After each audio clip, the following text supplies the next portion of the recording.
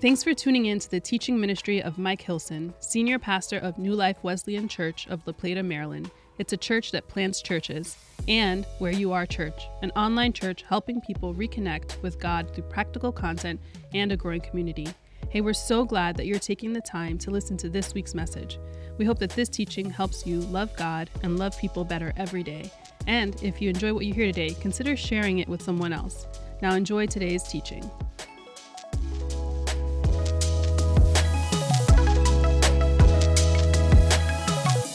Today we're going to start a new series that I'm excited about, but when I describe it to you, your eyes are going to glaze over and some of you are going to consider checking out. Listen, don't. Stay with us on this because we're going to spend the next 4 weeks talking about some of the overarching philosophical constructs in which our society functions right now. But we want to compare those to how Jesus lived his life and what he has to say. So we're calling this series The Why and the Way of Jesus. And that is as opposed to the why and the way of modern philosophical thought and the modern philosophical culture. Now, you might say to yourself, I don't want to study this. I don't want to talk about this. I don't want to talk about philosophy. I don't want to talk about philosophers. And I got to tell you, I understand that. I understand that take because reading philosophers almost to a person is mind-numbing. These people talk in circles and they talk in parables that don't make sense, and they talk in ways that it's often almost impossible to decipher what a philosopher is writing in the moment. You kind of have to read it 2 or 3 or 4 different times in order to just kind of get your head around what are they trying to say.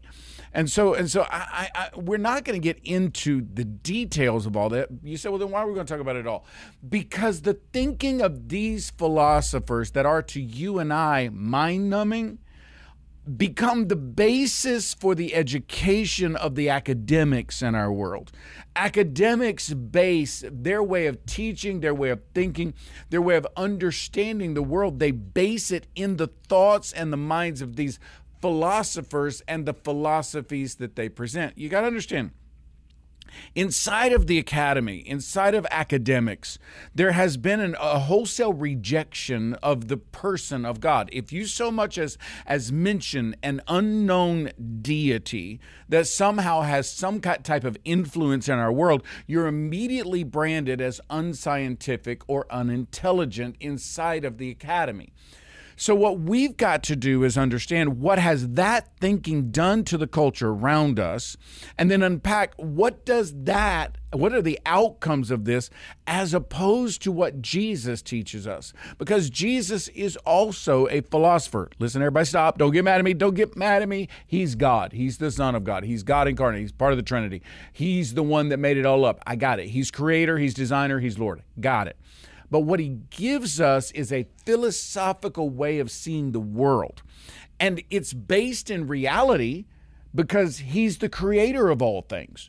What these other people are giving us is a philosophical way of seeing the world that's not based in any reality, that actually actively rejects the idea of a known deity, a known creator, rejects that idea out of hand, and then makes up their own way of thinking. Here's the problem with that.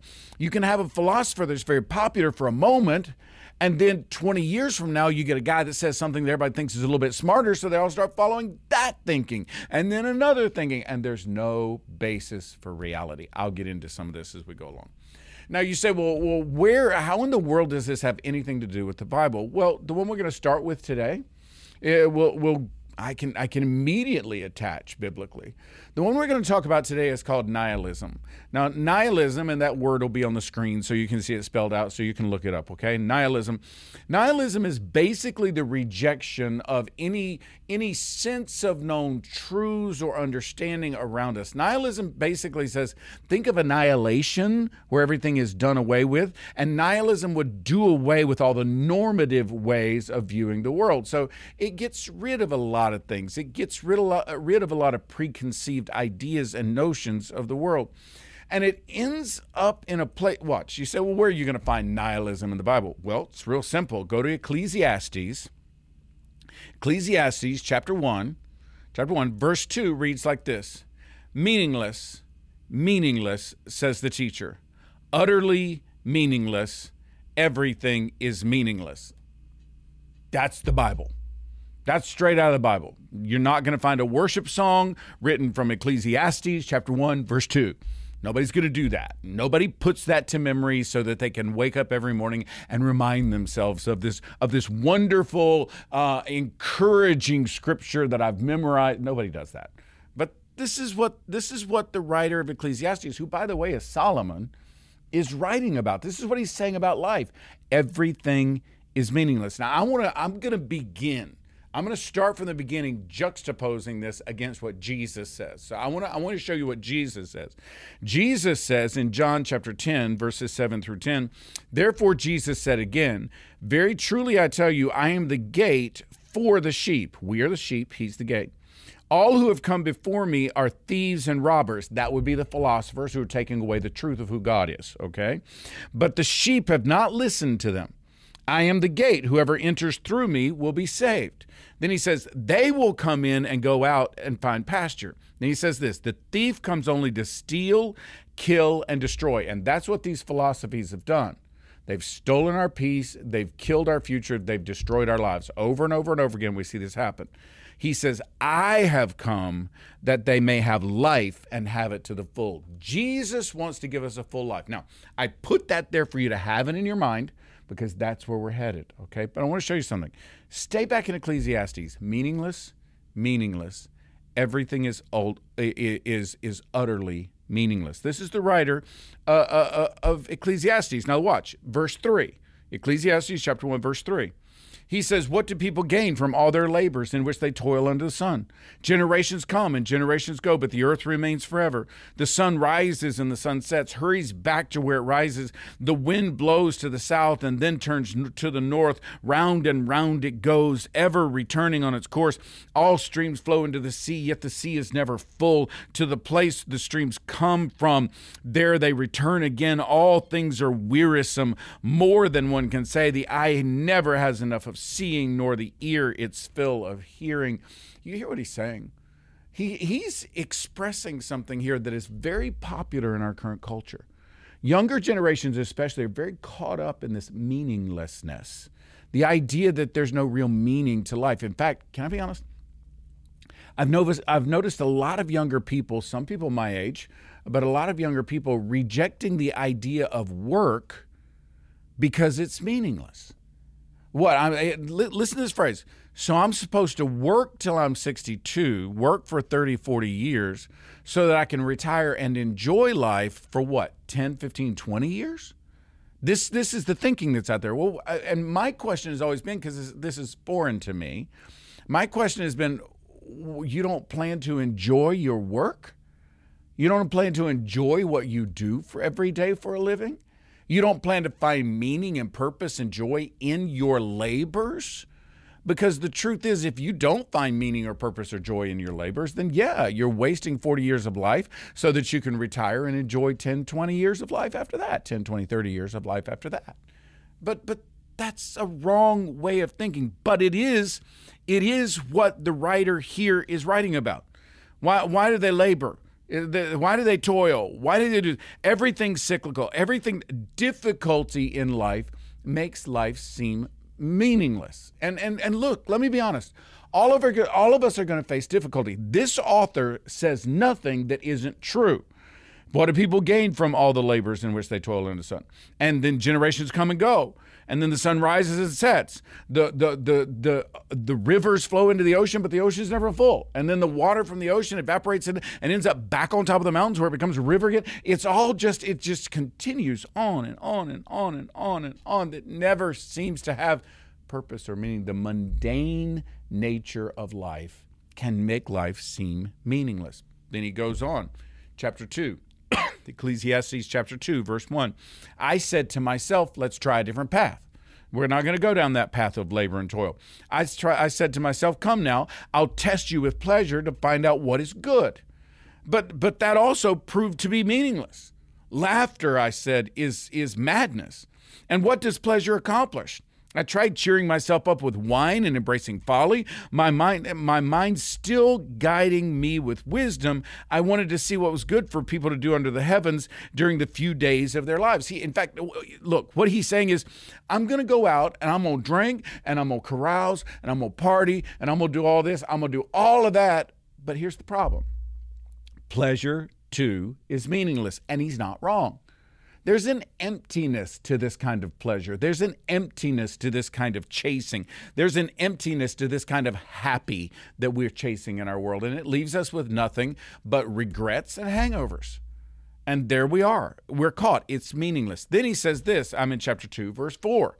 I undertook great projects. I built houses for myself and planted vineyards. I made gardens and parks and planted all kinds of fruit trees in them. I made reservoirs to water groves of flourishing trees. I bought male and female slaves and had other slaves who were born in my house. I also owned more herds and flocks than anyone else in Jerusalem before me. I amassed silver and gold for myself and the treasure of kings and of provinces.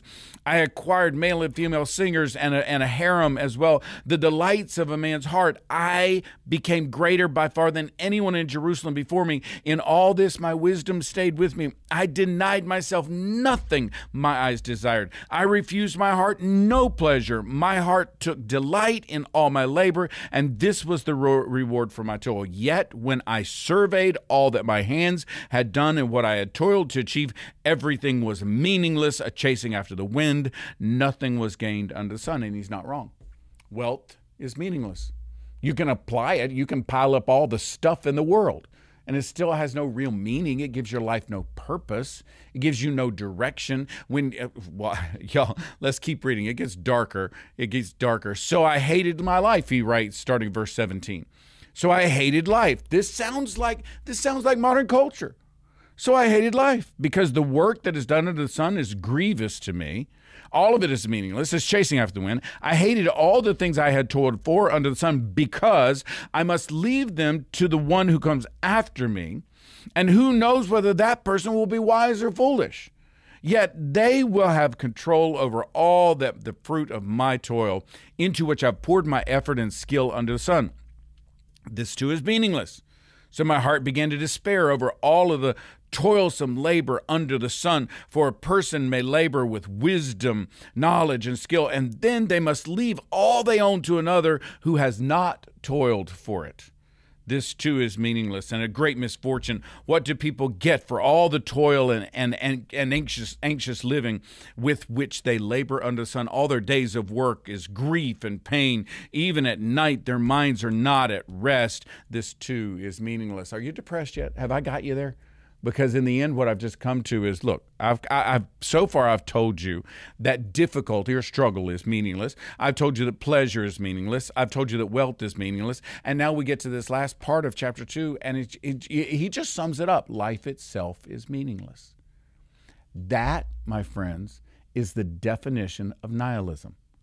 Life itself is meaningless, and you can't find meaning in it. But I want to show you something. Life is meaningless unless there's something else. Let me keep reading in chapter 2, because in chapter 2, he starts to solve his problem. Verse 24, Ecclesiastes chapter 2, verse 24. A person can do nothing better than to eat and drink and find satisfaction in their own toil. This too, I see, watch, is from the hand of God. For without him, who can eat or find enjoyment? To the person who pleases him, God gives wisdom, knowledge, and happiness.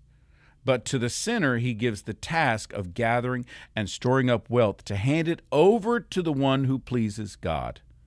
This too is meaningless. This chasing after wealth and knowledge without God is meaningless.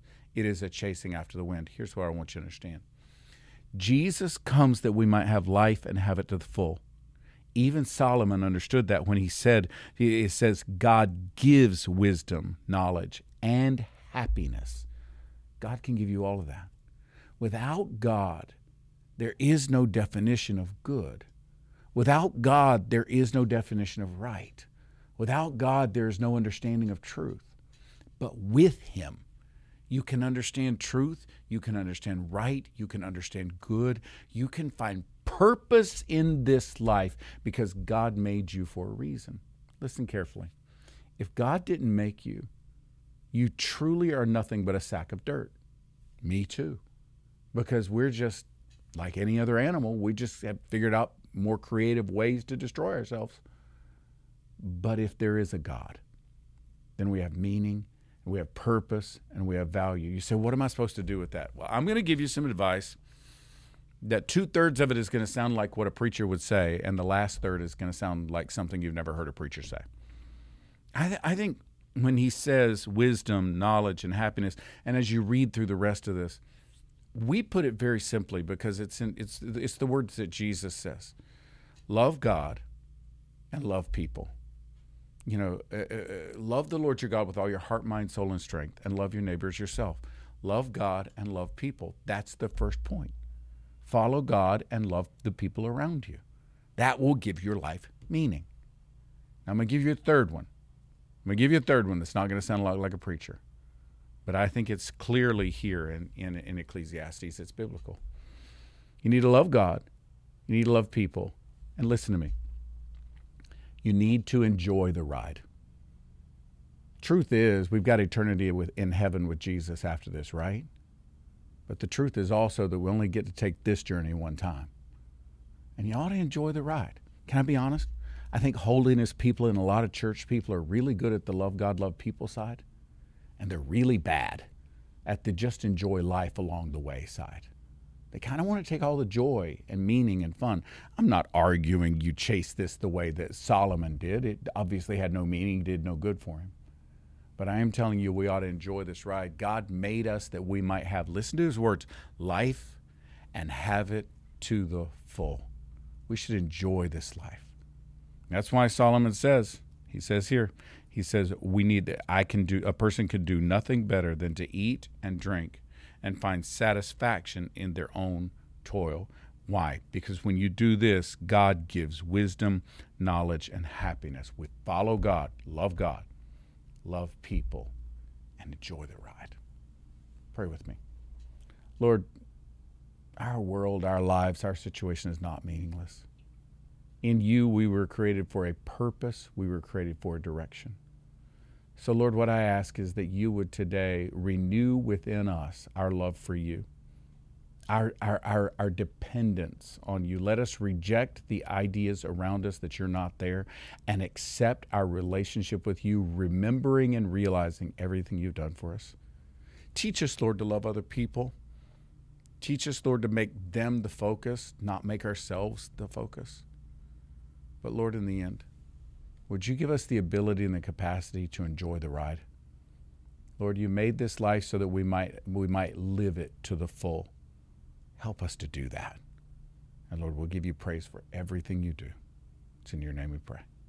Amen. All right, so I want to have a little back and forth discussion right now. I've been sitting here listening, and one thing that's been stuck in my mind right from the beginning is kind of the shock and awe hearing Solomon, the wisest man who ever lived, apart from Jesus, come to this conclusion at the end of his life that everything is meaningless. How can somebody who is a believer, who's a lover of God, who's seen God work mightily in their life, who's literally heard the audible voice of God, all right? And maybe there's some of our listeners who've had experiences you can't explain like I have with God. How do we not end up like Solomon? Well, but let me challenge a part of your thinking here, because I don't think that's where Solomon is in his life. This is toward the end of Solomon's life when he writes Ecclesiastes, and Solomon has violated a great deal of the parameters God put out there for a king. But one of the major ones is he has this whole harem of wives, probably numbering in the hundreds, but there's obviously only a few that he's around. Here's the issue: he was not careful to make sure that those wives were Jewish. In fact, many of his marriages were political in nature, so he's got these women from all over the place. He's now surrounded with this cacophony, this noise of different gods and different theologies that are now around him at all times. And anybody who thinks that a wife does not affect the way you think has never been married. And so the truth is, these women are affecting him. So he's honestly, I think at this point in Solomon's life, he's dropping into almost nihilism, where he's kind of, all of the noise of the different gods and the different theologies and the different thinking is just messing with his head. And he's not finding joy in life because he's not focused on God. So in your question, you said someone who focuses on God, who's committed to God. And I'm afraid that's not exactly where Solomon is in the moment. So he's living in a blessing because God's made a promise to David that he'd see Solomon all the way through. And God has made a promise to Solomon. So he's living in a blessing. I'm just not sure he's living out the blessing he's living in. So the answer really is stay connected with the Lord. Yes. Keep your heart and eyes focused on Him. And keep all the rest of the noise. It's going to be there, but keep it at as much of a distance as possible. Because there's a lot of noise. You need to understand the noise. You need to understand the philosophies, but understand them and keep them away. I understand fire, but that doesn't mean I jump in it. Yeah. In fact, the fact I understand it means I won't jump in it. You can jump over it, though, at a campfire. No, I don't do that either. I don't even do that. Okay. You've seen me athletically try to jump. It would not be a good thing. Very small fire. Very small Very fire. small. Match. Just for marshmallows. Oh, man. And marry well, I think, is the other lesson. Yes. You want to. That's 100% good advice. Marry well, marry once. Yes. Do it right the first time and don't give up on it. Advice for all of our single young men and women that are watching right now. Marry once, marry well. Okay, so some people argue that nihilism is a better way to live because it frees them up from caring too much. And this kind of ties in with Buddhist philosophy a little bit. Could you talk about that at all? Yeah, well, but here's the problem. It frees them up from caring too much. The only thing that gives life meaning is what we care about, or the people we care about. Are the truths we care about. I was reading earlier when I was doing some prep work for this, and one of the things they're noticing on college campuses, and I can speak to this as well from Southern Wesleyan, where I'm the board chair down there, and there's such a gap of true belief, of belief in truth, let me say it that way, that it is very easy for college students these days to be drawn into anything that seems to have meaning. So when you say it relieves us from caring too much, well, the end result of that is we see college students relieved of their pressures of following God or their truth of God or their barriers, their boundaries, their shackles, however people would say it. They're relieved of that, but they now have no meaning. Therefore, we see them at higher degrees than normal falling into cultic behavior, or even going so far as to just break out of the U.S. and go into an Islamic culture and become enslaved, girls becoming enslaved in Islamic culture because they, and I mean ultra conservative Islamic culture, not all Islamic cultures are like this, but because they honestly, they want meaning and purpose more than they want this freedom. Why? Because human beings are built to have meaning. We're made in the image of God. So we pursue that kind of meaning.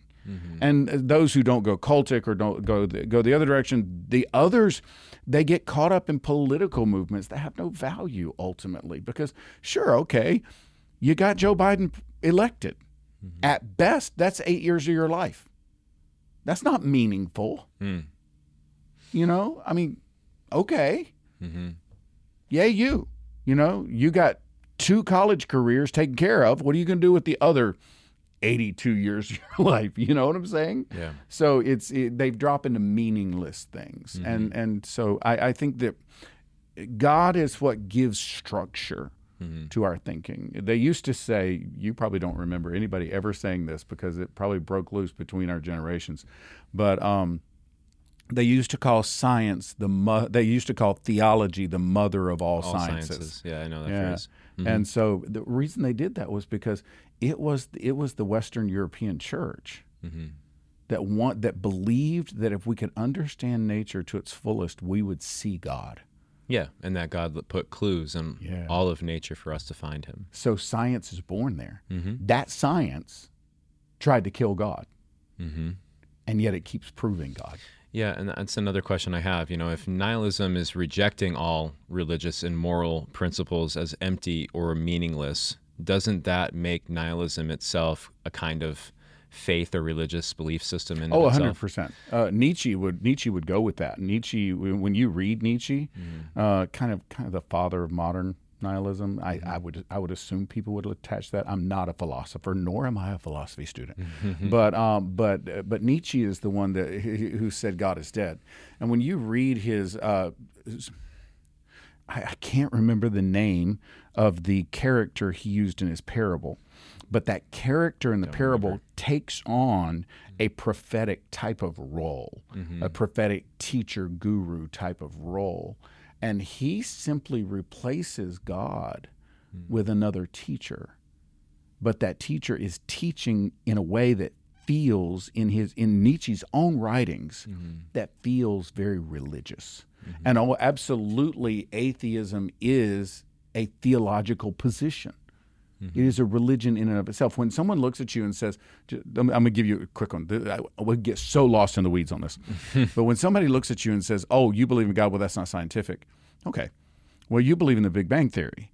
And the Big Bang Theory argues that a force that we don't understand and have not met and cannot describe, nor can we replicate, moved on everything in the universe and caused it to explode and expand, and it's still expanding to this place. That's basically the Big Bang Theory. Okay. All you're saying is that source can't be known. If I try to name the source and call it God, then I have not changed your thinking, but at the same time, you will dismiss me as unscientific when I'm making the exact same argument.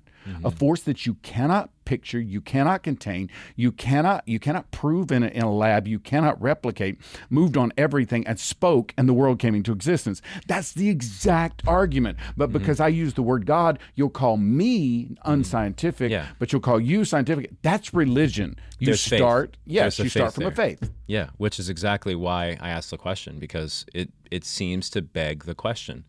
Ultimately, it's a belief. There's no proof in this. It's funny because one of the first things that God lets Adam do is name things. Right.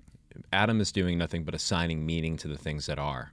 Okay, so there's this aspect of him perceiving his reality, but God's given him this permission to go ahead and participate as a co-creator in a way. Yeah, he doesn't. But wait, no. He doesn't create anything. He names what was already created. All what was already created. But God's like, bring them along, and we're going to do this together in a way. I'm going to let you have this part.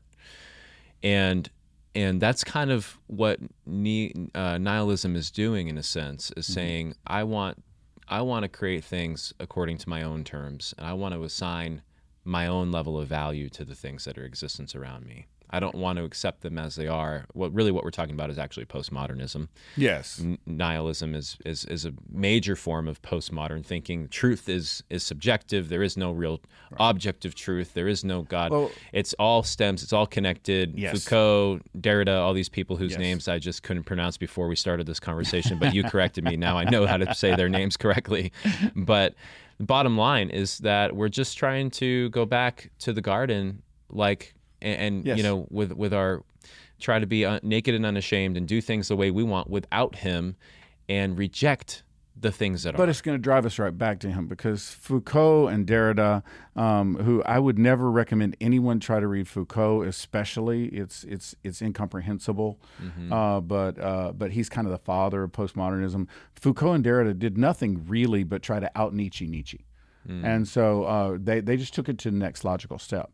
But what they did was they got rid of relative truth. They got rid of the idea that a truth can be known, a known truth can be real, and they replace it with experiential truth. So what's real is what you experienced, and I cannot argue with your experience of life. I can't take any objective truth and somehow violate your experience of life. I can't do those things. Therefore, you end up in this place where there is nothingness in terms of truth. And so whatever you experienced is true for you, and whatever I experienced is true for me. How often have you heard that in society recently? All the time. But the problem is, what if what's true for me is you need to let me kick your rear end every day? Well, that's always where it breaks. It's always where it breaks down.